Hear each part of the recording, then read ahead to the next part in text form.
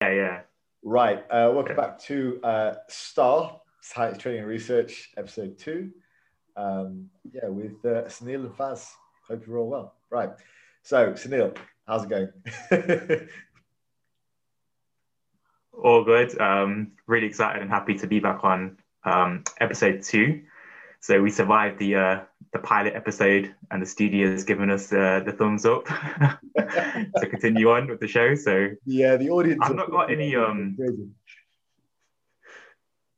yeah, I've not got any feedback. Did anyone kind of feedback to you and tell you like what they enjoyed? Yeah, Ollie did. Ollie, if you're listening, thank you. He liked, and also Tukia, who's a friend of mine from like primary school. He messaged on the video, and he also messaged me on WhatsApp as well, and he said he really liked it. So yeah, it's been like 2 or 3 people who've said something about it, which is nice. And my channel got about the same amount of views as yours. So that's cool. It's good. Yeah, I was interested like into kind of finding out, if it was like more nutrition they were interested in, or training, or Uh, mindset. So what did he say? yeah, Tukia said that he liked the bit about fasting, and he liked the bit about doing things out of the ordinary. Ollie liked the discussion about yeah, how we're approaching things from a different angle than like mainstream fitness. So that was kind of cool feedback. Yeah. I'll send you the screenshots actually, so you can have a look. all right, Kaylee. Yeah. Nah, that's interesting, yeah. But yeah, pretty much doing all right at the minute. Still can't taste or smell. So it's been nearly about 2.5 weeks now. But Freaky. yeah, slowly adjusting to that. Yeah. Is Uh, that a bit worrying for you? Like, it's a really strange experience because obviously I've never experienced this before. So for it to happen, it's kind of like having to adjust to that, and like I think accepting it as well was another part. So just accepting the fact that this might last for a while, I think has helped. But it's a strange experience because I've kind of my experience with eating has always been dictated by taste and smell. Now it's sort of like I'm just eating for survival, which is like obviously what we're doing, but the taste and smell is a big part in that as well. Yeah. can I ask a question about that? Like, I couldn't imagine it. Like, because I mean, do you get anything from your nose? Do you get the textures? Like, what are you experiencing when you eat? Or is it literally just like you could be eating cardboard? Yeah, so there is like a slight sense of smell, but there's nothing with taste. The the how I explain it is like if I have honey or like cinnamon, I get a sensation of like I know that it's sweet. Yeah. It's very strange to explain. But when I put like salt,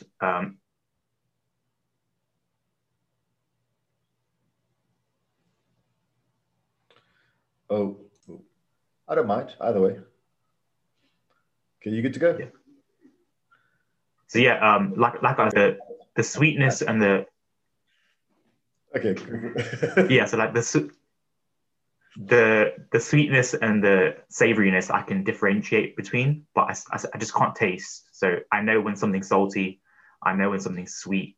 Um, but it's very strange. Like the texture of foods is something else. So like crunchy vegetables and crunchy fruit um, helps at the minute. So yeah, that's kind of my experience at the minute with that. Yeah. I got another question on that. Is it making you more want to eat like different things? Like, do you want to eat more like flavorsome food? Because I don't know, like, is it changing your needs and wants, whatever? This is weird because I'm putting stuff like paprika still and salt on my food, and I'm like, why am I doing that? It's like because it's not gonna make a difference. Do you know what I mean? Like, and Yeah. I'm like, why am I putting cinnamon on stuff? Because I'm not gonna taste it. But it's just like that. I've been in I've been in that habit of doing that for so long, where I'm just doing it, if that makes sense. Yeah. But it's not gonna make a difference if I do it or not. So it's more textures that I'm going for, more of the crunch. And I think that is like how they, get people hooked onto processed foods with like crisps and stuff, where the crunch is what kind of gets them hooked as well. So, um, but yeah, it's like I think I mentioned this in my YouTube video where I said it could be like a potential superpower where if I don't get my taste or my smell back, I'll just be eating like the most nutritious foods and it won't make a difference. So You know, yeah, I wonder that's if there's just like a genetic variance with that. Like maybe that's one of the reasons why people go for certain people go like just one of the factors where people go for like more highly caloric foods because you know, like you were saying, there's a difference with the process and the texture and stuff. I wonder if there's a possible mechanism there. Like it's hard to test that. Like how are you going to test it? yeah, yeah, because like you know how with like processed foods, like people kind of destroy their is it palatability Yep. by never coming back to like a fruit or a vegetable and then it tastes like crap. Um, that's another thing as well. Yeah. That might be an interesting thing to So suggest to like some kind of diet research or something. Like maybe one of the factors which affects. But then I suppose what would be the point of studying it? It would just be you wouldn't actually be able to change it because you know, or maybe sometime in the future you could bioengineer a virus which could kill off your desire to have crunchy foods. Because at a certain point they're going to have it all down to a science, you know, because they're already looking at things like leptin and appetite, and they've looked at that and the role of that. But then leptin's not so useful when you inject it because you get leptin resistance. And they're looking at other factors like fat burners. But I think at some point they're going to like chemically engineer, and it's just not going to be a problem. You'll just take a pill or whatever, and it'll be fine. It's like the example of uh, erectile dysfunction and Viagra and Cialis. So like before Cialis was like readily available, if you went to the doctor and said, you know, I've got a problem with what X, Y, and Z, they would like tell you to like work on your marriage, like spice things up, and you know, try toys and stuff like that. But like after the invention of Viagra, they'd just be like, you know, here's a pill, you will have sex tonight, like that's it, no questions asked.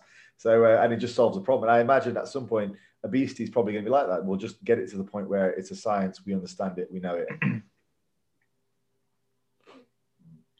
yeah, on that point as well, I think I was experiencing some um, sort of stress eating. So like, I don't know if it was like anxiety. I don't know. I don't know if I've experienced anxiety, but I don't know if it's like that lingering. It's like a lingering feeling that like kind of doesn't leave you. And I don't know whether the experience of that kind of affected my eating because you know how some people can stress eat and just like eating in general can help with stress. Yeah. So then I started like looking into like what's the term? Is it mastification or mastication? What's the not it's the masturbation. chewing. No, not that. Yeah. That's another um, distraction altogether. so yeah, I was like, yeah. So like chewing gum was something like I was using Yeah, recently, yeah. sugar-free chewing gum, just to kind of probably help cope with that. But yeah, that's just some of my thoughts with that experience. Yeah, Just sharing, kind of what happened because yeah, it's like a yeah, distraction technique that people use. Like they eat food to basically distract them from the day's stresses. Like I cover that a lot with my clients. There's sort of unconscious eating, and I think there's distraction. You pair that together with somebody who's most. I mean, this is a typical diet model for most people that I've seen. Is they're undernourished in the daytime. They leave the house on a coffee and good intentions, and they power through the day. Then when it comes to the evening, they're starving and they're also stressed. So they're binging, and it's just like that's every day, 24-hour cycle. And that I work with people a lot who do that, who are in that sort of, and just subconsciously in that sort of cycle. But yeah, no, interesting chat. So yeah, update on your COVID experience. Cool. Um, I think that what the first thing I wanted to kick off with talking about today was I I saw this. So, you know, I've got a bit of a bee in my bonnet about like very low calorie diets and extreme diets and pushing. It's kind of like what we were talking about last week. And I saw this, and I'm going to read it out in a second. But it was a discussion piece by a famous YouTuber called his name is Sean Naliwanj. I think he's been around for a while because I remember him when I was first on YouTube like years ago. I think he was been around like before this decade, last decade. He was maybe 2008, 2009. He's been around for a while. He's old school. But anyway, he put out this piece. I'm gonna just read out a couple of paragraphs. And this is it. When it comes to losing fat, oftentimes the reality is that slow equals fast and fast equals slow. In other words, when your primary focus is on simply losing fat as quickly as possible, you'll progress more slowly or not at all in the overall picture, since you'll naturally gravitate to more extreme methods that aren't sustainable. And just to finish, he says, things like starving yourself with a large calorie deficit. You'll get some fast results, but you'll burn out. On the other hand, if you stop rushing things and you realize it's a lifestyle, you'll get your goals. Blah, blah, blah. So basically, it's like the same sort of tired message that we were fighting back against last time on the Star Show. And it's that, and so my question to that is, all right, Sean, that's great, but where's the research which supports what you're saying? And or is it just your opinion? For the most part, it's just his opinion, or perhaps the people he's worked with, perhaps he's imposing his methods on the people he work with, because it's certainly not in the research. And that's what we're going to look at today. It's for the most part, the lower calorie diets are very, very well supported in the research for good long-term success. And so what he's saying is absolute crap. And it's all well and good saying, look, this is what I find works for me and my guys, but putting yourself in sort of juxtapositioning yourself against something which is clearly works in the research. It's like, you're talking shit, Sean. That's what it is. So that's kind of what I want to address today. Like, I think that's sort of an unnecessary and without foundation attack on very low calorie diets, which are well supported in the research. So he's sort of going out on a limb here without any research. So what he's saying is crap, basically. But it's a very easy sentiment to get behind. And that's kind of the first thing I want to talk about. But I just want to let you respond first and then, talk about the first one. So, what do you think? Yeah, so just on that point, I'm wondering where he's kind of coming from with that, in terms of, with my experience with very low calorie diets. I've kind of figured out and experienced that the way you set it up is important as well. So I don't know whether he's coming from like the just calories in, calories out, or if he's looking into like setting up macros a certain way.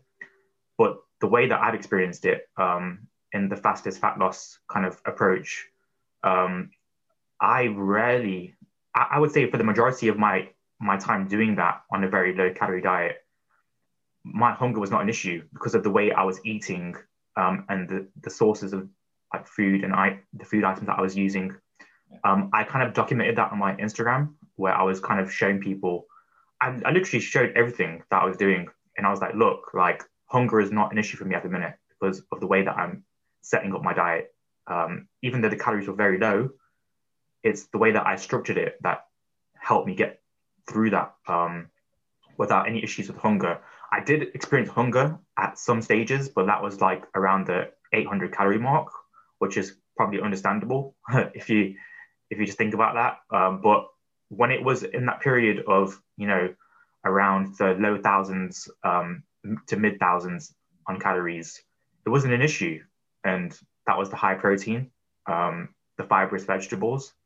I just released a video going over, volume eating and how to set that up, which I think is a massive help. So I don't know whether he's kind of, I don't know where he's coming from and like the setup of that, diet he's talking about, or I'm wondering like how he's approaching it and how he's setting it up and why the people that he's probably working with are experiencing these problems with like crashing. And so I think like the setup and how you set up your approach is a massive part of it. So that's where I'm coming from. So just to throw back to you on that.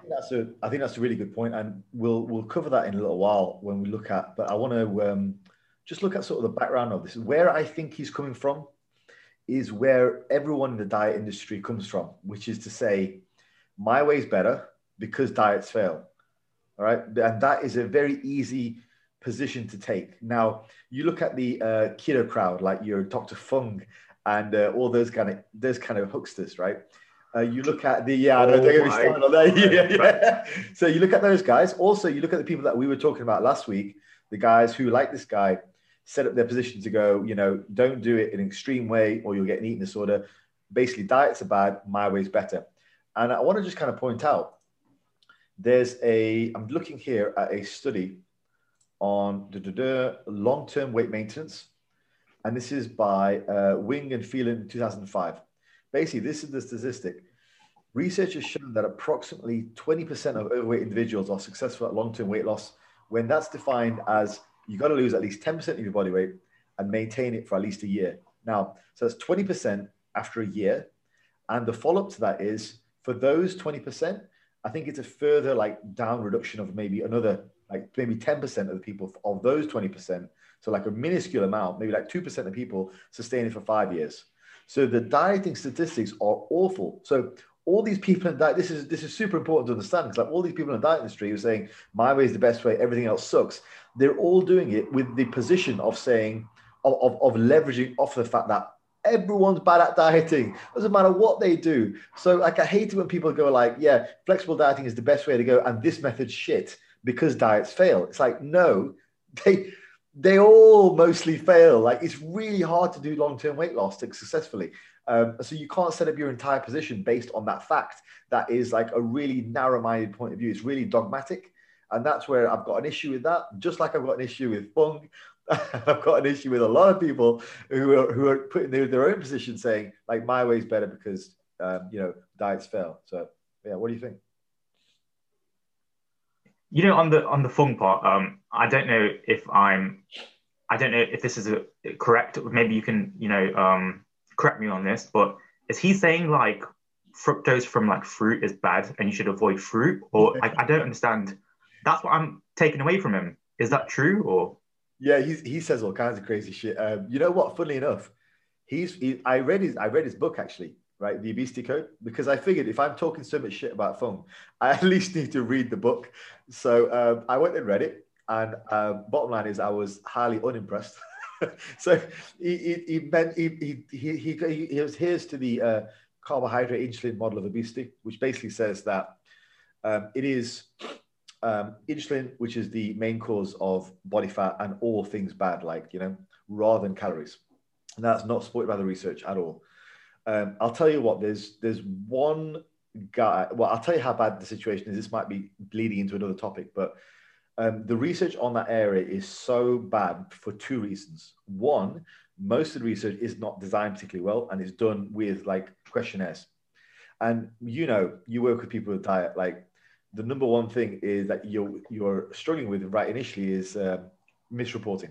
So you ask someone what they ate after the fact. I mean, come on, you're never going to get a straight answer. And so there's that. So a lot of these studies are based on just poor methods. Now, when you do get, and also the other thing is there's a lot of dodgy research. So I'm going to talk about this because Menno Henselman has already talked about it, and but apparently it's kind of all hush hush. So I'm just going to say it in this way. Menno said, right, so I don't get in trouble. Menno said, for the 5 people that listen to this, right? Menno said that a guy called Jacob Wilson who was doing a lot of keto research, basically released a paper in 2015 or 16 where the data figures were just all messed up. They're basically falsified. But you're not in research circles, you're not really allowed to just call somebody out and say, dude, you just falsified your records. You have to sort of ask them questions, and then they can deny it, or they can provide plausible deniability, all that kind of stuff. You can't just say, look, you're full of crap. It's just not the way it's done. So anyway, Lane Norton has really fallen out with him from that. Menno has eventually fallen out with him for that as well, even though Menno didn't want to believe it to begin with. And essentially after that study, this Jacob Wilson guy has gone and released a lot of books, made a lot of money through seminars, got himself a nice tan, and he's now like a keto celebrity superstar. So there's two reasons. The research is generally poorly done, and that's definitely messed up. That guy's selling keto supplements, and which are obvious crap.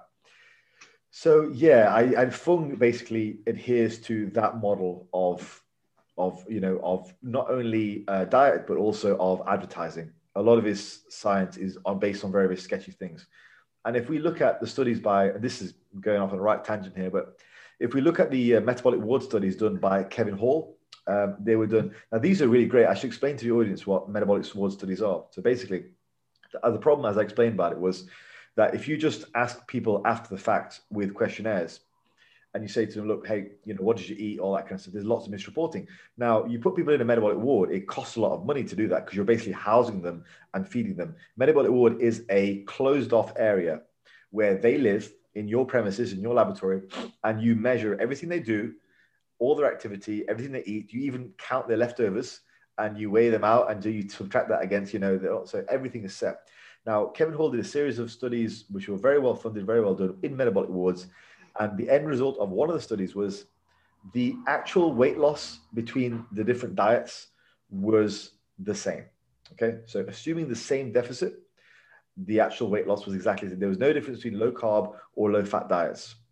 Now, here's an interesting twist to that. This one, I'm not sure how people want to take this, but there was no end change in the weight loss, but the low carb group actually had a higher energy expenditure. Now, again, that's a topic for a different day, I think, or maybe we'll talk about that later, but that's unusual because they had a higher energy expenditure. So resting energy expenditure was higher, or I think they just called it just energy expenditure. EE was higher, but weight loss was the same. So there's some kind of weird mechanism going on there where the metabolism is higher or the expenditure is higher, but it's not translating into the same rate of weight loss. Perhaps the body's adjusting, I don't know. So anyway, yes, Fung is full of shit. And also, you mentioned snake diet last time. Do you want to just because we never got around to talking about it. I was listening back to part one. What did you find out about snake diet? Because I like Cole, was it? Cole Robinson. So I have come across his channel in the past, and I followed a few of his videos. So I don't know what you've come across on his channel, but there are some things that I like about what he kind of promotes, because he does promote being active throughout the day, and he kind of makes this joke about being like Michael Myers, where he's like, look at Michael Myers. He doesn't stop moving. He's always walking. He's always chasing down his victims. He tries to. Okay. He's funny in that way, where he's like, just be more active, which I agree with. Step counts, you could call it. But yeah, from the nutritional side, what I would say is he obviously promotes the snake diet, which means you're eating in one massive meal, which is how a snake eats, and that's the way he's got the name, I think. Okay. So that's kind of what I've taken away from his channel. He does promote the fasting with the electrolyte drink as well, I believe, but I could be wrong on that. Yeah, he does. Snake juice. So he promotes that. That's what I've seen from him. Yeah. I agree with the activity, so being more active. So he's getting people to be more active throughout the day. With the eating, obviously the nutritional side, I guess that's his kind of thing, where he wants people to kind of practice fasting, and then probably because he does say, I think if I remember right, having a massive meal throughout the week, and then continuing the fast. I think that's the way he kind of explains it, but I could be wrong. Yeah. He made a video about eating McDonald's, which was similar to Jordan Siat. I know that there's some stuff about Siat that you don't like, but these two have made videos about eating McDonald's and still losing weight. Right. Take it for what you want, but watch. They are interesting, I would say, and entertaining videos of how they've documented it. But I think on that point, they're promoting the calories in versus calories out kind of approach, but they're not really touching on how to set up your macros and how to, he does. choose your macros wisely. So that's just some of my thoughts on that. But let me know what you think. I don't think he does. In terms of I don't think he does do the calories in versus calories out thing. I think Cole kind of rejects calories in versus calories out. I'll be honest, I don't know much about him. I didn't read his book, or if he's got a book, I don't know. I thought I would go straight for the kingpin Fung, because that seems to be who everyone discusses. And I read that book, and I was, as I say, highly disappointed. It was all very biased. The thing about research is if you present it in a certain way, it can come across very convincing. And people go, "Hey, he's a doctor. He knows studies. He's saying this," and then boom. Do you know, just quickly on the point previously made before this, this this trend of making stuff sexy, like keto sounds sexy, Yeah. low carb sounds sexy, Yeah. and it's like this like cultish behavior. Yes. And I think like the psychological aspect of that, people respond to. It's like, oh, so what are you doing today? Oh, I'm making like this bread, but it's not bread. It's made out of almond flour and it's not carbs. It's like people love that, and whether people want to admit it or not, they are attracted to that. So that point about these trends in diets and saying that my diet's the best, I think that has a massive part to play, like just making it more attractive and making it sound more sexy. So like with my video, I don't know if you've noticed in the title, I put my low carb approach, my diet secrets revealed, and it's like that's what kind of draws people in. Yeah. So yeah, just a point on that. Yeah. No, I think that's a really good point. I'll tell you what I've noticed as well is, if you look at a guy like Eric Helms, you look at the diet advice he puts out, it's very bland. Okay. And you look at the type of people who listen to him, they tend to be fairly well structured. Like if you look at people who go towards Fung and Cole, that kind of stuff, they tend to be a little bit unhinged. I mean, if you get into conversations with them online, I don't recommend it, but like they're really feverish about what they believe is to be true. Like there's no actual discussing. For a brief period of time, I last year, I spent some time on the fasting subreddits. It was the worst waste of my time ever, right? And I was talking to people and it was awful. And they just had no argument whatsoever. It was just like, yeah, read the book. And I was like, yeah, but this isn't true. It's like, yeah, but I'm not going to believe you because Fung is a doctor. It's like, oh, just shoot me already. But it's the same with you see that, you touched on a point there about like people wanting to belong. And it's the same if you look at bodybuilders in the UK. Everybody, and this is for any of you fuckers who are listening, right? Every bodybuilder in the UK has got the JP oversized hoodie. He's got the tights on. He's got about 1 billion bands, who's probably nicked from his missus and like her yoga bands. Probably taken him to the gym to set him up around his arse. He's doing Romanian deadlifts. He's talking about the process and like it's just cringe. It's so cringe, and it's the same thing. People like to belong, and it might be complete BS, but like I know a guy who is well into his. This is going off at a real tangent here, but he's well into his high intensity training. He loves his 2-set approach. Hasn't grown for shit in like 3 years. Just looks exactly the fucking same. He's gotten stronger, mainly because his training he just learned to cheat more weight up. And my point is this, right? You could say to him, look, dude, your training's not working. He's like, well, I'm getting stronger. He's like, yeah, your training's not working. Yeah, but like, I'm eating more. Yeah, but your training's not working. Yeah, but I'm a little bit leaner. It's like, yeah, but the bottom line is like, yeah, but I like what I do. It's like, you've got to draw the line somewhere.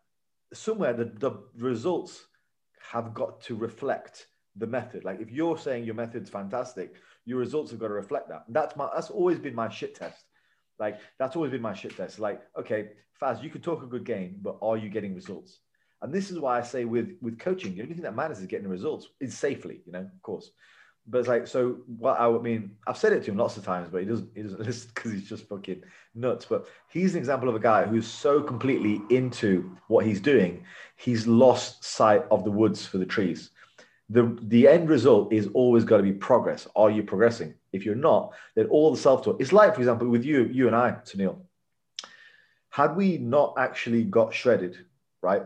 All of my advice, all of your ingenuity at putting together good meals, all of our work together would have been bullshit. I mean, but you lost 66 pounds. So you've taught me to fish. You've not given me a fish. Is like that's the way that I've heard it. Yeah. By yourself and some other people. Yeah. And I've actually given you a fish. People might think like you're telling. Yeah, it's like people might think like with coaching, you're being told exactly what to do every second, every minute. But that's not the case. It's like you're given principles and you work with those principles. And that's the best way I can explain it. So like what you said there about getting shredded, and I did it in my kind of own way. But there was obviously the structure given by yourself, and I work with that.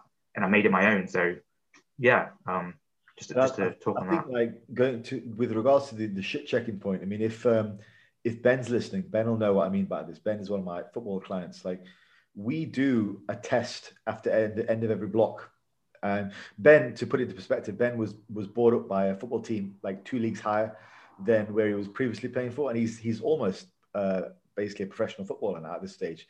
Like if he gets promoted next season, I think, and maybe the season after that, or if he gets brought up, whatever, he'll be a pro, which is amazing considering the way he was playing out before. Now so that's the bottom line result. And what we did was every block we would do a test, and so we know we're moving in the right direction.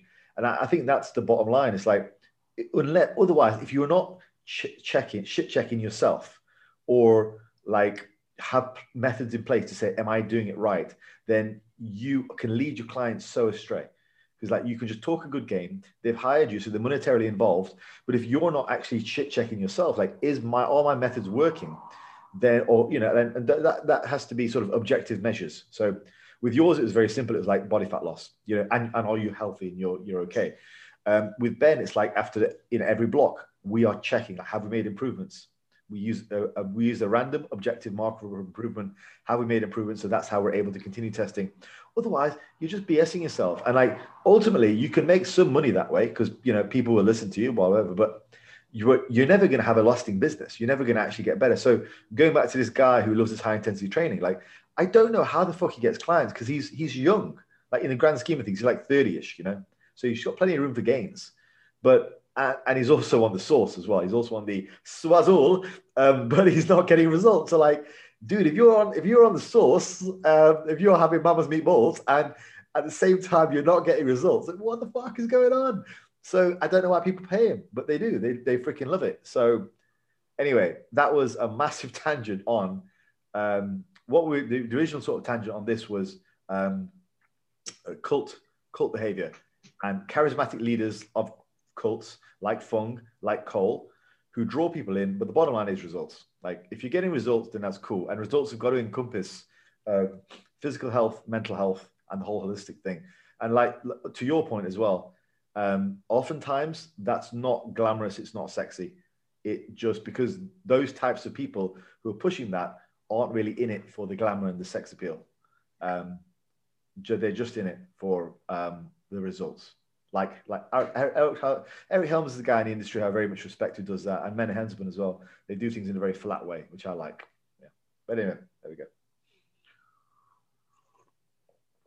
Yeah, I think where we went off from this was you're talking about the research in terms of the very low calorie diets. But yeah, I think on one of your previous podcasts that I listened to, you were talking about how to get clients motivated. So maybe like, introducing like carb cycling, and it's like, oh, this like novelty of something new is like helping them adhere to the program or the diet. So I can understand that as well. But yeah, just to touch on that point as well, just with that comment.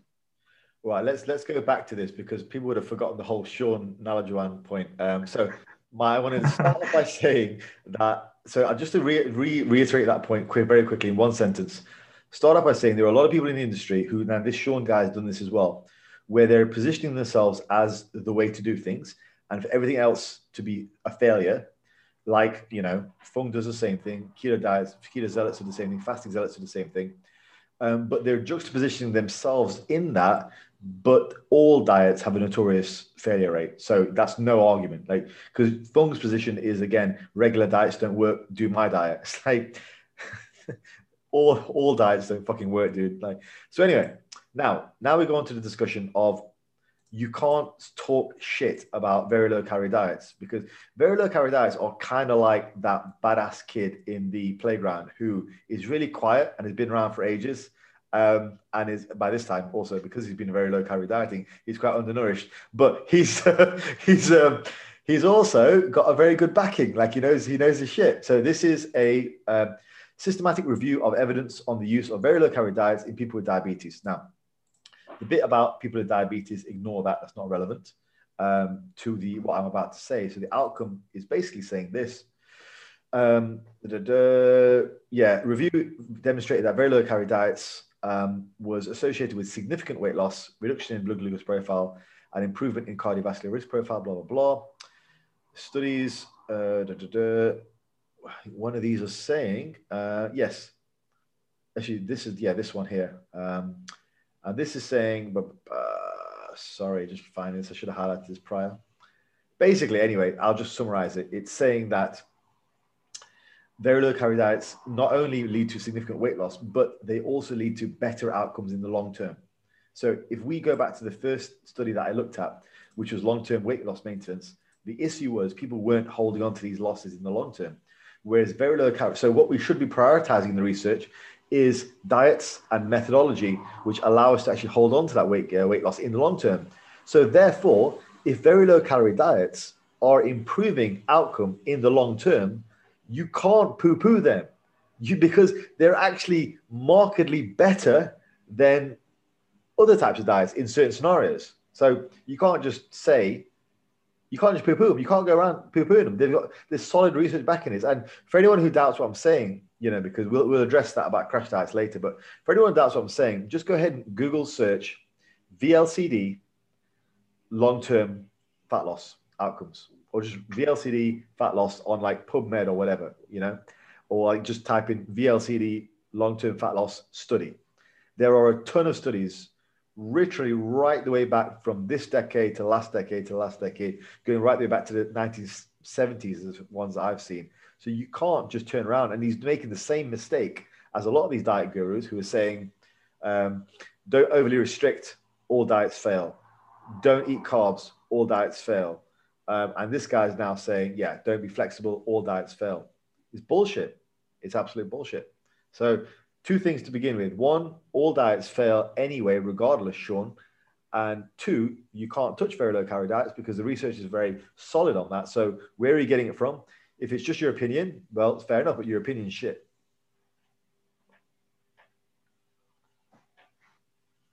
I was listening to Abel recently, and just from what you said, it's kind of got me thinking about, is it the actual diet that's the problem, or is it coming out of the diet? So, like the rebound, if you want to call it, or the recovery. Definitely. If you say to someone, carbs are the problem, right? Go on this diet, remove carbs. What happens when the diet's over? Yeah. Like, what is that person going to come out of the diet and do? They're going to avoid carbs.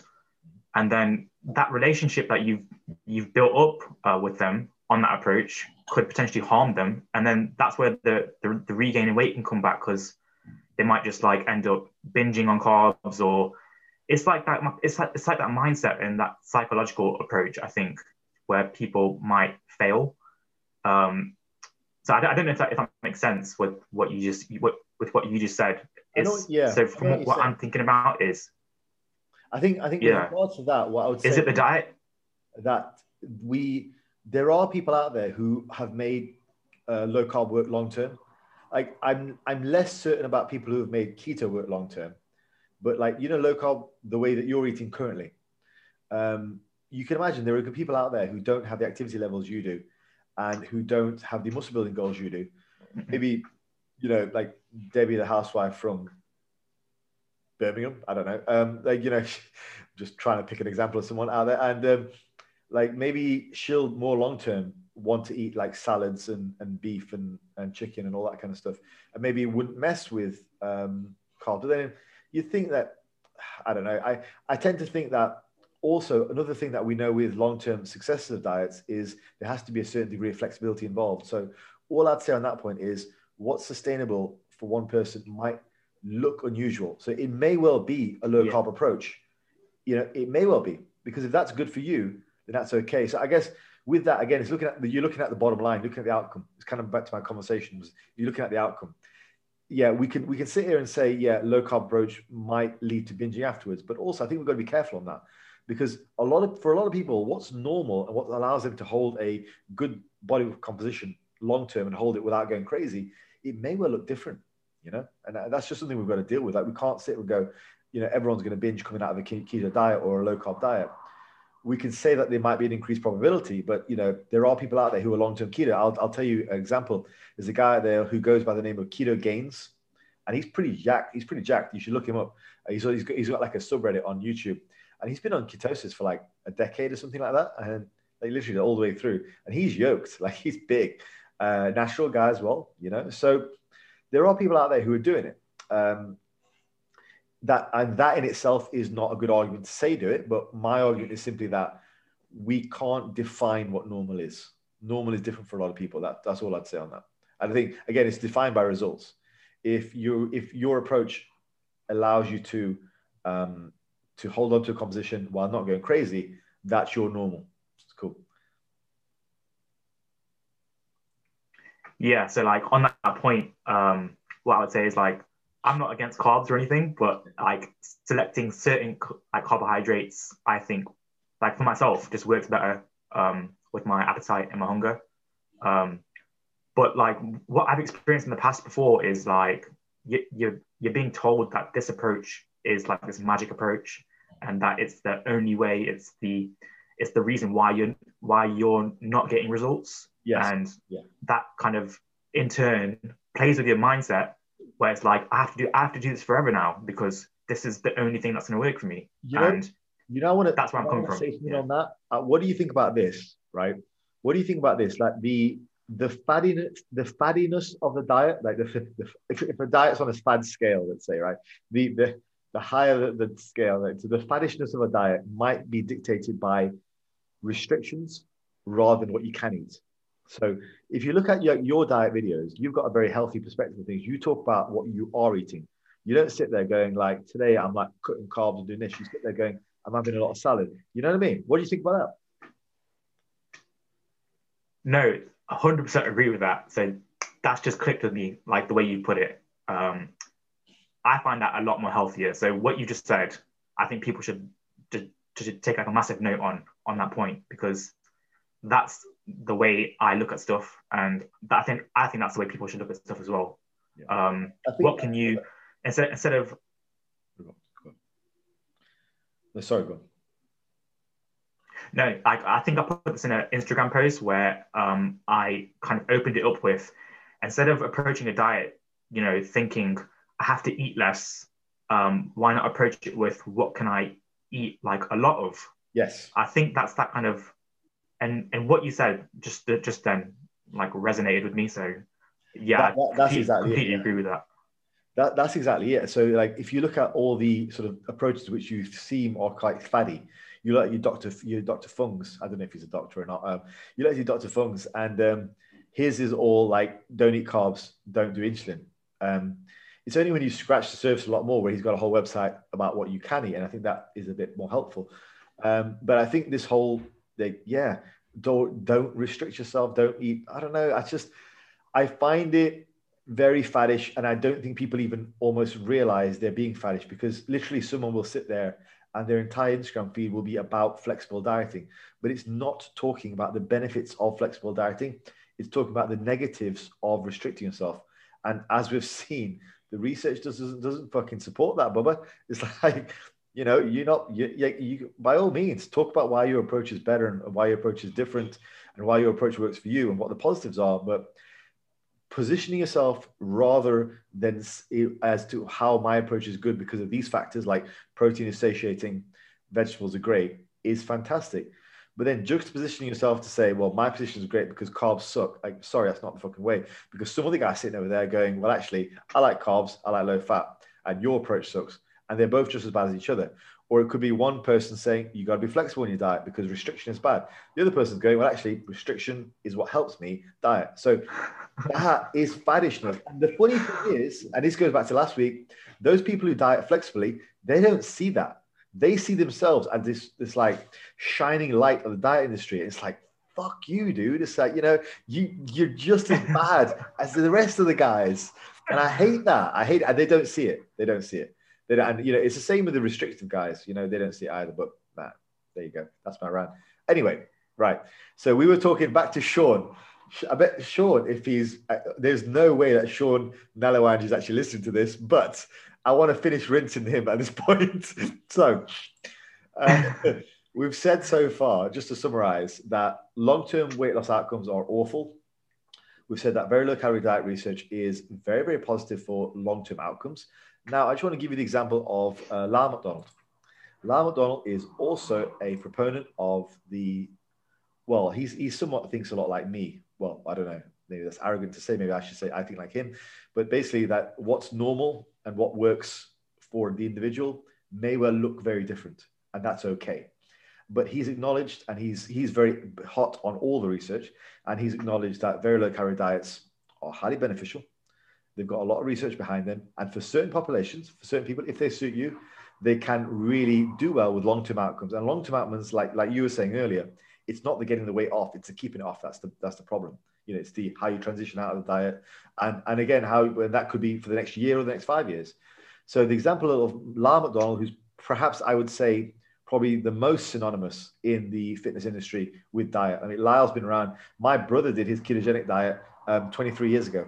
That's how old school Lyle is, right? You know, my brother got absolutely shredded on his ketogenic diet 23 years ago, you know. And then if we also look at Martin McDonald is another diet guru, not related to Lyle McDonald, weirdly enough. Both diet gurus, the same surname. What's that about? Martin's been around for ages. He's also a very big proponent of very low calorie diets, strict diets. And I love he's got a term that he uses, and he calls, what did he call them? Well-meaning idiots. He calls people like this Sean guy a well-meaning idiot, in that he's saying all this stuff about don't do crash diets, but there's no research behind it to back it up. There's nothing there. And he could make all these claims, which he's saying are applicable to everyone. Well, the assumption is they're applicable to everyone, like everyone should try this, blah, blah, blah. Or you're going to fail if you do a crash diet. And actually, it does not back to our research. So what he's saying is just absolute crap. So two major people in the diet industry there who back that up in terms of what we're talking about. Yeah, like I like to think about it. Like before I give information, I like to, what's the word? Preface or preface? What's that word? Preface. Yeah, sorry, yeah.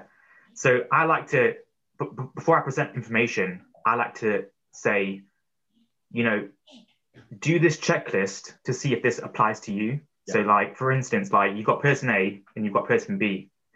Person A has a really large appetite and they are not happy with their diet. Person B like struggles to get food down and their appetite's very low. So am I going to go to person B and say, eat high volume foods, you know, fill up your stomach as much as you can? Maybe not. Like, and the person that's struggling with their appetite, I'm not going to tell them go and eat rice and oats, you know, and avoid vegetables, because that's not going to work for them. So it's kind of like when you present information, kind of give the rationale behind it of why you're doing it. So like with my video, I opened it like saying carbs are not evil. This is the reason why I'm approaching this type of eating. Like it's just trying to present it and say why you're doing it.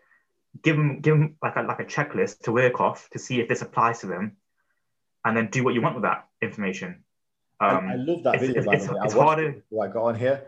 Like if you're listening to this, go check out Sunil's video on that, because it's a really good video on what to eat, not like don't eat this shit. It's like here's what you should eat. It's a very, very good video. I like that a lot.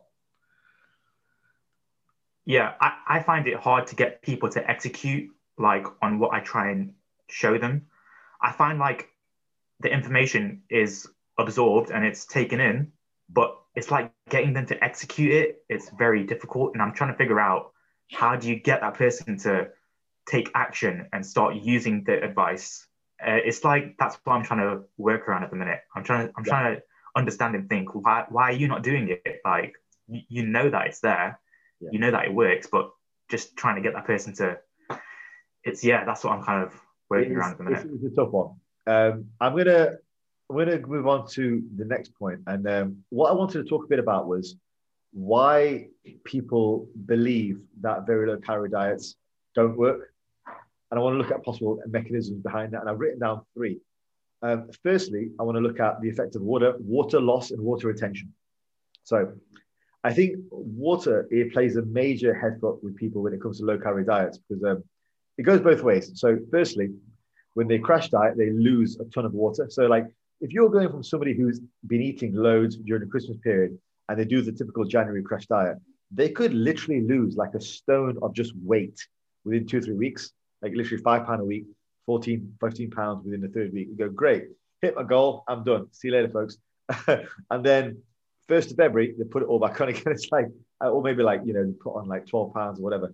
Like, but so basically they've not really moved the needle at all. And they're like, oh God, I feel terrible. I feel so bloated. If you look at like, say, larger men and women, like 10 pounds of bloat is like, that's very easy to do. And then it's like, okay, the diet worked because I lost loads of weight. I'm back on my bullshit. So now I put all the weight back on again. It's like, you didn't do anything. You know, you just starved yourself for like a period of 3 weeks and you got some results, but you probably lost a bit of fat, but you lost a shit ton of water. Great. That, and then because you put it all back on again, doesn't mean that, and maybe they put it all back on and more. It doesn't mean that crash diets don't work. It means that you're fucking stupid. Like, you know, you had no patience. So I think it goes both ways. There's that, but I'll also say that the addition of water, yeah, well, like I said, it goes both ways. It goes down on the way down and on the way up.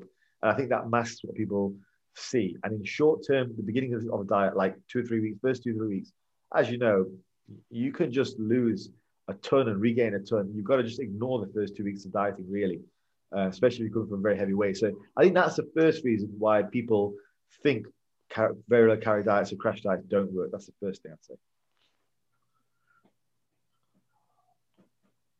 Yeah, like from my own experience, I've experienced that where you just drop kgs like it's nothing in the initial part.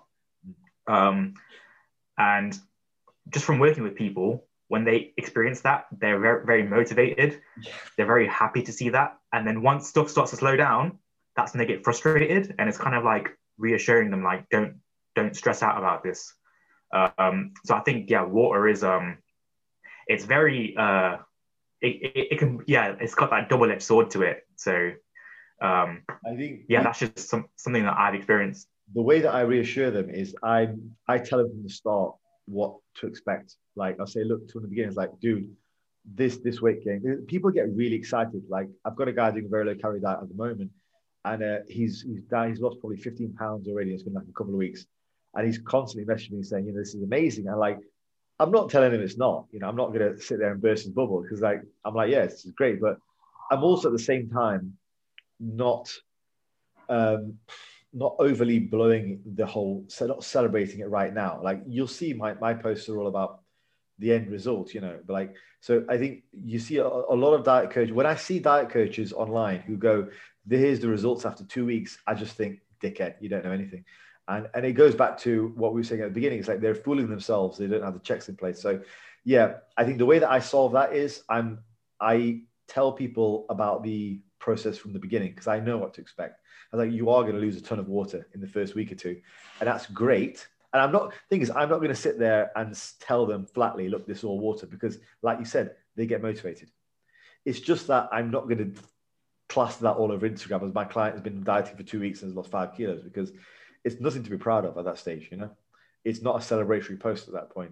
It's like, okay, let's see what happens after 6 weeks. And let's go. And then if after 6 weeks they've lost 10 kilos, which is pretty typical, I find that quite normal with my guys, six weeks, about 10 kilos, then great. You know, then that's actual substantial weight loss. So you can't just hide that with water. And no one's putting on 10 kilos of water. Yeah, so that's how I get around that. And I'd say on the next point, I suppose the next point is kind of, I've written it down, but I think I've covered it already, is they regain a lot of weight from crash dieting because the reality is they've not actually lost that much fat. And I find, like, once, like you, for example, you're not going to accidentally wake up tomorrow 100 kilos again. Like, it's gone. And it took a long time to get it off, and it's gone. Like, it's not coming back. So I think when people have this sort of, they're almost like in fear that they're going to wake up tomorrow like, shit, I'm going to regain 10 pounds, because they've not lost anything. They've just lost some water. And I think you've got to, as a coach, you've got to be the voice of reason there. You've got to be you've got to be that voice of reason and tempering expectations and say, look, this is great. We're on the right track because we're doing the right things, but we're not on the right track because we've lost 10 pounds in 3 weeks. That is just a consequence of doing the right things. And doing the right things is what's to be celebrated, not this like temporary inflation of water loss. The fact that you stuck to your diet, the fact that you executed everything I said correctly, the fact that you're walking around with less of an appetite, not more, and that you're on the road, like, that's great. But I'm not going to plaster all over Instagram your first 3 weeks of results simply because it doesn't mean that much just yet. Yeah. Yeah. On that point, falling in love with the process is something that I really relate to, and I love to practice rather than the end result. Like finding pleasure in the journey and the process is something that I very much enjoy, and I try and learn from that every time I go through like a dieting phase or maintenance phase, and I carry that experience and those successes into my next phases. So, like what you said there, I think about finding like pleasure in the little things. And if you're doing everything you should be, you shouldn't really be worried about what's going on. Yes. Yes. It's hard to say, and it's hard to kind of tell people that because they want those kind of instant, results sometimes. But if you're doing everything you should be doing, I don't think you should be worried because you're not giving yourself an excuse to not get results. So yeah, that's just a bit on that. I think this goes back to your point about the sex appeal of like diet coaches who sell sex appeal of diets, because you're there and so am I, saying, okay, great, this is fantastic. It's a good couple of weeks, but the reality is a lot of it's going to be water. So you're whereas let's say you and I were unscrupulous coaches who were just after people's money and we're just looking to like get just basically sell the glamour of it. We're like, yeah, this is amazing. 3 weeks, you lost 10 pounds. You are great, but I'm a fucking genius. And like, let's put this on Instagram straight away and you look no different, Like that's what an unscrupulous coach should do. But I think if you are more interested in what are factual results, you don't get excited about those. Then yeah, like you say, let your client get excited. Of course, like they're going to be loving it anyway, but at least, and there's no need to poop on their parade, but at the same time, as I say, it's not just about overdoing it. All right. So the next and final point I'd say on the dangers of very low calorie diets is that most people do them in a really bad way. So most people, when they crash diet, they just eat what they want to eat, but in very, very, very small amounts. And also they don't train. So the first thing is like, okay, you know what I'm going to do? Like my usual diet is just coffee, donuts, and bad intentions. And what I'm going to do is, rather than having 4,000 calories worth of coffee, donuts, and bad intentions, I'm going to have 500 calories worth of coffee, donuts, and bad intentions. And that just results in possibly even more muscle loss, and then no resistance training. So basically, okay, congratulations, you did drop 14 pounds in 3 weeks, of which exactly 3 pounds were muscle. Then you put it all back on. Congratulations. The net effect is, Linda from accounts, I don't know, you've just burnt off 3 pounds of very, very useful muscle tissue. Congratulations. And well done. See you next time.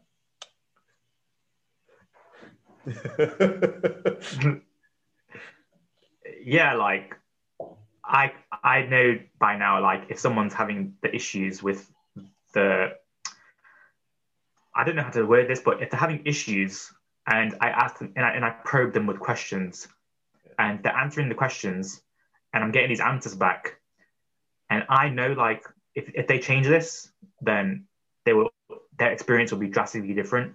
Yeah. From your experience, my experience, from people that I worked with that put that plan into action and they execute, I've found like it works. But the moment like they aren't executing and putting that into action, and they're answering these questions that I asked them, back with like these typical answers that I kind of see where these issues arise, then it's like, all right, I know why this is occurring. I know why you're experiencing this. But like to my previous point, how do I get that person to execute? It's just, that's the problem that I'm finding. Yeah. But like on that point of what you said, the 500 calories of donuts versus 500 calories of salad is very different. So yeah, no, totally. I think just to wrap this bit up, because I wanted to finish this section on Sean and what Sean represents in the diet industry, is let's just briefly defend very low calorie diets and what are some of the benefits that people might see. And we talked a bit about it last week. So very, very briefly, I think I want Sean to say, like, in the research, firstly, it shows you get results a lot faster. So basically, you all the good results a lot faster. So all the same benefits you would get with caloric restriction as you get quick fat loss.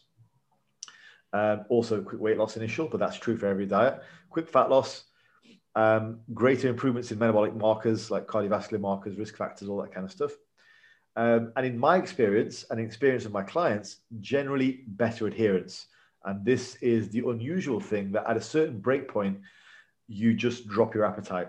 Now, this is not true for everyone, but it's certainly been true for, I would say, 99% of the people that I've worked with. And you've got to bear in mind my audience. A lot of my clients are fat loss clients, particularly this last year since we've been in lockdown. I mean, you just look on my page, like the amount of results consistently week in, week out. And a lot of those have been with very low calorie diets because it switches off your appetite. And I always say to people, like, it's a powerful tool to be able to go into a diet and wake up and go into your day with appetite under control.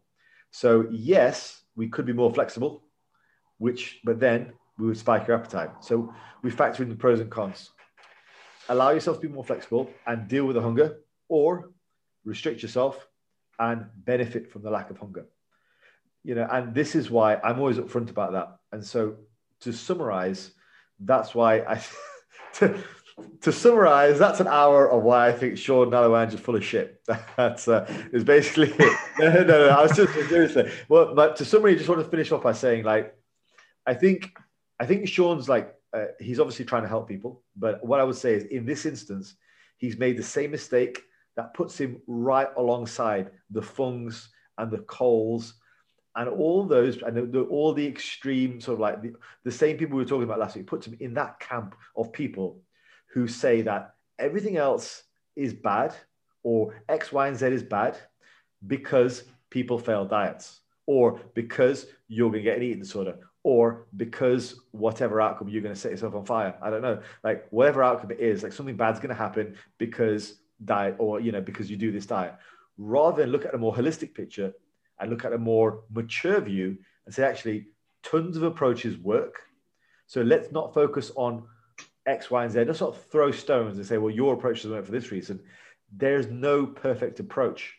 So yeah, that's right. All you flexible dieters who are listening, which is probably 5 people, like, just understand if it works for you, cool, man. Like, I'm happy for you. I'm glad you found something that's worked for you. And that's great, but it might not work for somebody else. And just understand that the definition in my book, our book potentially, of a fad diet is one which is based upon restriction rather than based on what you can eat. That is some fad diet bullshit. It's like, okay, here's my diet. Don't eat for 24 hours a day. Rather than, actually, here's my diet. We can benefit from some of the benefits of fasting, and by having X, Y, and Z. But anyway, I'm getting off the point here. What I want to say is, just in summary, that's why I think Sean is full of shit on this point. Also, basically, he's not backed up by the research. What he's saying just isn't true. It's just false, and it puts him in the same camp of people like your Fungs and your Coles. So that's my conclusion on that. I'm going to keep it very short. I'm going to keep hammering this point home until it gets through to people's heads. 3 words, probably 4 words: high protein, vegetables, and fruit. Like, that's just what I'm going to keep pushing and just keep getting across to people. That's all I have to say, really. Start practicing that and see what happens, and get back to me with how you find that. But it's just, like that point I made about execute that. Just go out and execute it and see what happens. With a high protein intake, getting your vegetables and getting your fruit. Like, I can't see anything wrong with that advice. And just to sum up that, I think, you know what? I think that's probably the basis of most successful diets. So I think if you start with that, and it's a good starting point. I don't know any diet which actually works, which would, even very low calorie diets, which wouldn't allow you to have lots of protein, high vegetable intake, and a varying amount of fruit intake, depending on what fruit that is. But then that's the same for vegetables as well. And it's the same for protein. But that's your point. Just, it'll vary based on what the diet is. But the beginnings is, oops, door's gone. 1 second. Right. So I guess we should wrap up by talking about your and my recent low carb experiences. So what you've been doing. So yeah, like I'm finally like I found over the past year, obviously with my massive cut, mini cut, and then in basically every lockdown, I'm kind of finding silver linings in terms of like how I approach my diet and my nutrition. So in this lockdown, what I've kind of I'm one day in practicing it, but I'm really happy at the minute with what I'm doing. And the reason is because I'm practicing allowing myself to eat a lot more.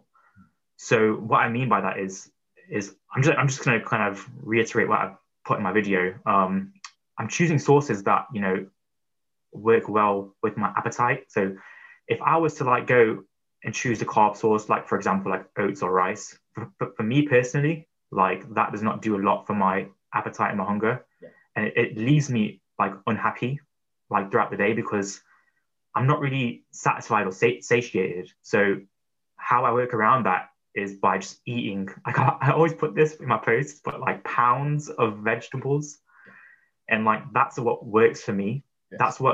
That's what like leaves me satisfied. That's what leaves me like happy, and I know that now. Like because I've tried the let me try like the bro oatmeal because it's healthy, and the rice and the rice cakes. But I found like gram for gram, the vegetables and the fruit and the leafy greens do a lot more for me rather than eating oats because oats are healthy, if that makes sense. I've got nothing against oats or rice or anything.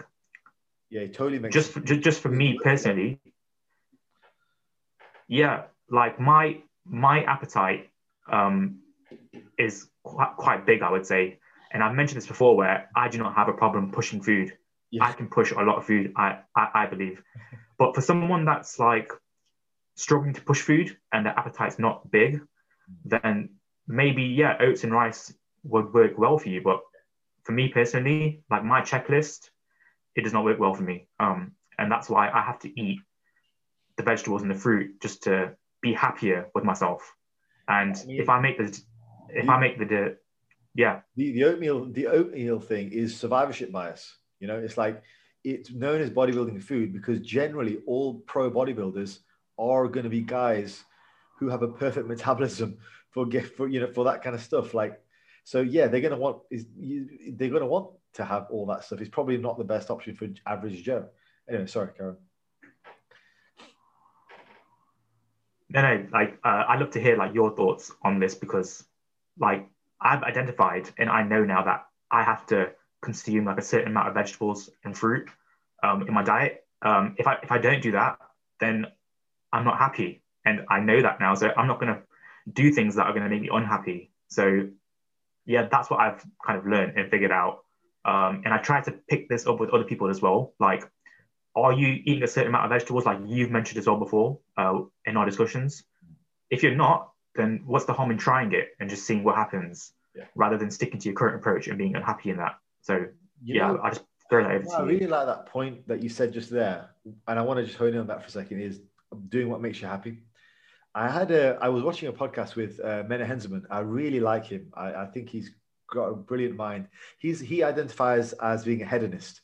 Hedonist is essentially a school of philosophy which says whatever you should do it for the pursuit of happiness. And that's all you should do. So he ascribes to a way of eating which allows him to hold the best body fat composition for him. He stays really lean year round. And that approach is essentially low carb, which is what you're describing, which is meats, vegetables, fruits. And that's all he eats for the most part year round, unless he wants to really cut down. And getting down to like shredded contest shape for him is easy. He just goes keto.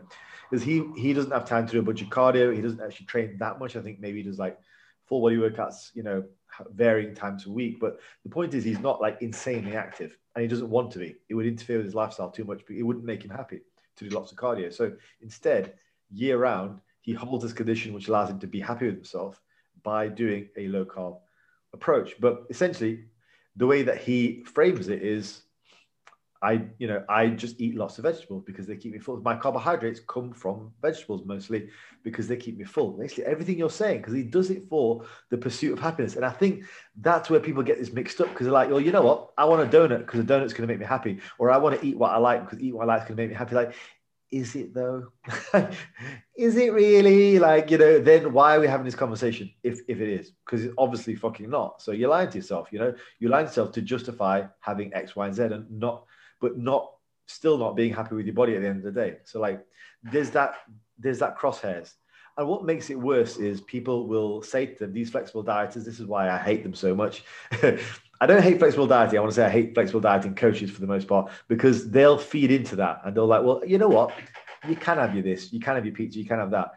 And you can still, but the trade-off is you're going to be hungry 24 hours a day, but they don't tell them that. And that's in the small print. Again, it's like, oh, that's what annoys me so much. But yeah, anyway, I thought it matched really well with what you were saying. So. No, I agree with that, and I'm talking about this from experience. So I've gone through this. It's all online as well, so you can like literally see my dieting history online. Yeah. And it's there to see. So I'm not lying or anything. Have a look at what I was doing. I was having the oatmeal. I was having the rice cakes. It worked, but like I'm finding that if I stick to vegetables and fruit, I'm a lot happier. It doesn't mean that I'm not happy eating those other sources. Yes. It's just like this is what works well for Overall, me. You're happy. So yeah, I'm not saying like don't eat oatmeal and rice. I'm saying if you're finding that those choices kind of upset you throughout the day and you're finding that you want to eat more, maybe try the vegetables and fruit, and the high protein, and see what happens. So I find people get stuck in this perpetual cycle where they're just stuck in the cycle and they can't get out of it, and they're just going in circles. Yeah. So yeah. Yeah, 100%. That's what I would say on that. Yeah. I think that's the thing. That it's you. I think yeah. I mean, that was a great summary. There's not much I can add to that. I'll just say what I've been doing is very similar. So I think the way that I've dieted in the past, I have dieted with very low calorie diets, and what I've been experimenting with now is a diet which the problem I've had with those type of diets is I've tended, because the calories have been so low, like 1,100, 1,200 calories, because it's mostly been from like lean proteins, high vegetables, all that kind of stuff. I've needed to have a refeed. So there's been a need to have like a refeed at the end of the week, or like a cheat meal, or both, all that kind of stuff. Now, this is going to sound really weird to people out there now, but I don't actually want cheat meals and refeeds at the moment. So I've got to figure out, so high protein, great, non-negotiable. High vegetables, great, non-negotiable. I still have about 800 grams of fibrous vegetables a day. That's a lot, That's like 10 for the people who are listening at home. It's like 10 a day if you're in the UK. So that's non-negotiable for me. So then it's like, well, where do I add in the rest of my calories if I'm not going to have a cheat meal or a refeed of like, however many calories per week? So, well, I can add them in via carbs, or I can add them in via fats. Now, realistically speaking, I can't eat much more fibrous vegetables during the course of the day, because that will be a hell of a lot, maybe starchy vegetables, sure. But so I've recently tried to add them in via fats and perhaps more protein. So right now I'm on what I would still call a very low calorie diet. So rather than a keto diet, because I think a keto diet is defined by less than 50 grams. And some days I'm like maybe 70 grams, but whatever. I guess it's virtually a keto diet. So, but then I find it weird to talk about it being a keto diet. Keto diet is just like a word to say this is the way I'm eating, but it's got so much stigma attached to it. Like, I don't even like to identify it as being on a keto diet, because it's got a whole bunch of stigma attached. It sounds like a very extreme diet, but I guess all I want to say is like, I'm eating a lot of meat, just like anybody else, eating a lot of vegetables, all very good for me. I'm not putting like butter in my coffee and stupid stuff like that, because that's just fucking dumb. Like, no one should be doing that. Like, that's just asking for trouble. Like, I'm not saying you're going to get a heart attack, but it's asking for trouble.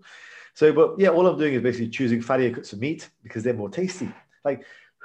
It's hard eating chicken all the time, man. It's not easy. It's good if you got a goal in mind. Like if you want to lose X, Y, and Z to get down to a certain body fat. Well, I'm reasonably lean now. I'm not wanting the desperation to lose body fat is not there anymore, and I need to find an approach which works for me long term. And what Menno said recently really resonated with me, and he basically does that. So rather than this pulse, I like his approach a lot because he eschews pulsatility, and I'm actually leaning more towards that in my training at the moment, which is another conversation for another day. But I like the idea of routine, because routine equals less decision fatigue. So I'm going to use one of your term that you like to use, less decision fatigue. So whereas if I'm constantly cycling my volume of my training, and if I'm constantly having the ups and downs of cheat meals, refeeds, and all that kind of, there's a high degree of pulsatility. I'm never baseline normal. I'm always to the point where it's like I'm working on something. You could even expand this out to like training. I mean, you could do an upper lower, but what is the least psychologically disruptive and physiologically disruptive while still allowing you to grow? Well, full body workouts, which is kind of how Menno does things. I really like that approach because you're hitting everything with you're still having your volume across the week, but you're doing it in a way which allows for the least amount of interference, for any one body part, if that makes sense. I'm not sure if it does. But anyway, that's not the main thing I want to talk about. It was just a diet. So I wanted to do away with the cheat meals. I wanted to do away with refeeds. I don't like the way I feel after them. They're fun while I'm doing them, sure. Like, who doesn't like having a cheat meal? But I just don't like the way I feel, after them. Yeah, exactly right. So I don't like how I feel the next morning. I don't want to have to think about it in that way. I'm starting to derive a lot more pleasure from just doing other things, like spending time with loved ones, watching, my favorite TV programs, playing video games, all that kind of stuff. Like, I'm starting to derive on my work as well. I don't want to always be deriving pleasure from food. I'm not saying I can't, as I'm like, today's Sunday and last night was Saturday night. And had I wanted to have a cheat meal, I would have had one, but I didn't want to. So perhaps in a few weeks I will, and that's great. But it's not a decision that I'm saying to myself, I'm never going to have a cheat meal again, or I'm never going to have a pizza again.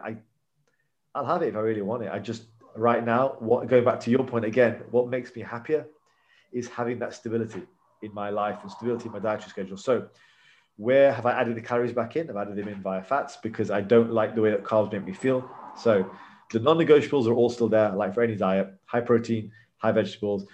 But because I don't want to have the refeeds and the cheat meals to top my calories up before I get too exhausted, I've added them in on via fats. And I've found, so I think I've been in ketosis for like a week.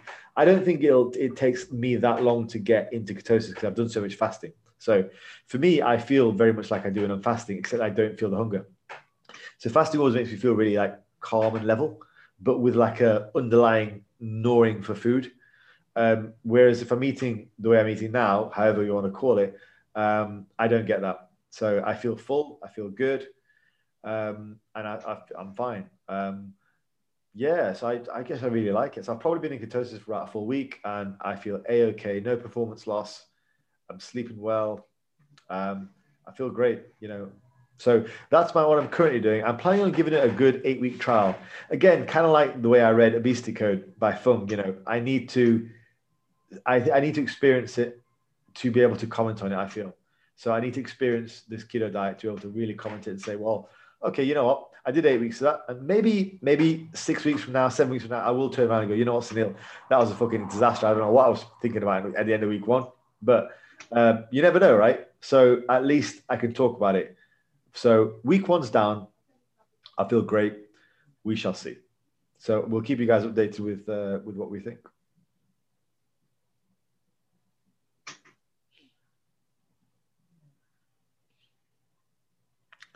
Yeah, right. Did you want me to comment? Sorry.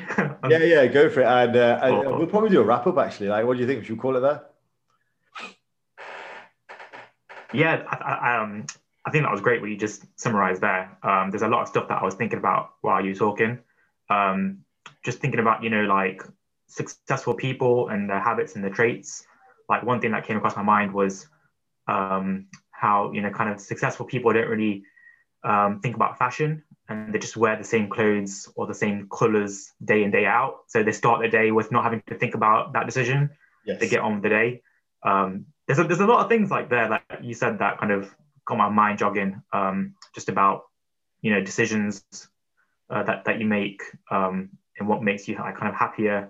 Because like if you start your day looking at your wardrobe and you're like, I don't even know what I want to wear, like you're starting your day like that. I think, there's a lot of things that I took away from what you just said and I kind of love thought that about. example. I've used that loads, like the wardrobe thing. Like apparently Einstein never used to do that. Not Bill Gates, the guy who's in charge of Apple. Elon Musk. Yeah, Oh, Musk Steve used to do that as Jobs. well. Okay, yeah, there you go. And I use that example loads, but I've never pushed it out as far as I am now. Like I try and do that with every aspect. Things I wouldn't even think about, like diet. But yeah, no, I think that's a great. I use it all the time. Sorry, carry on. No, that's just what you just said there just got me thinking about a lot of that stuff. I like kind of psychology and philosophy, so I listen to like a lot of people and a lot of teachers and lecturers on like that, and I try and see, that's the kind of stuff that I'm really interested in, just like outside of fitness and stuff. But I try and apply that to my fitness, and I try and learn from other successful people with their habits that aren't even fitness related, and just seeing like, what are you doing in your realm, in your industry, and then applying that to fitness, and health just in general. So I really enjoyed what you said there.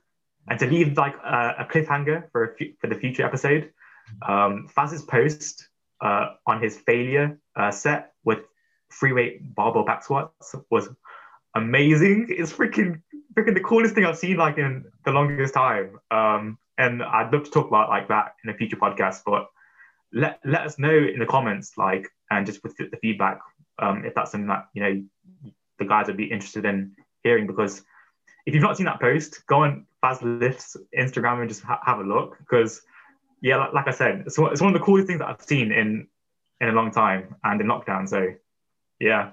Awesome. Well, thank you very much. Appreciate that. And I think if you're listening to this, whoever's YouTube you listen to this on, whether it's mine or Sunil's, hit like, subscribe, and it'll all be on all my various podcast platforms as well. So SoundCloud, iTunes, Stitcher, and others as well. I've signed up to a lot. Just giving you reviews on iTunes would be really useful, actually. So, this is the kind of stuff we should say at the start of the video, apparently. This is what, according to like good YouTubers and good podcasters, we should say subscribe at the beginning. So next time we're going to do that. So, all right. But anyway, we'll call it there. And dude, thank you for the chat. I really enjoyed that.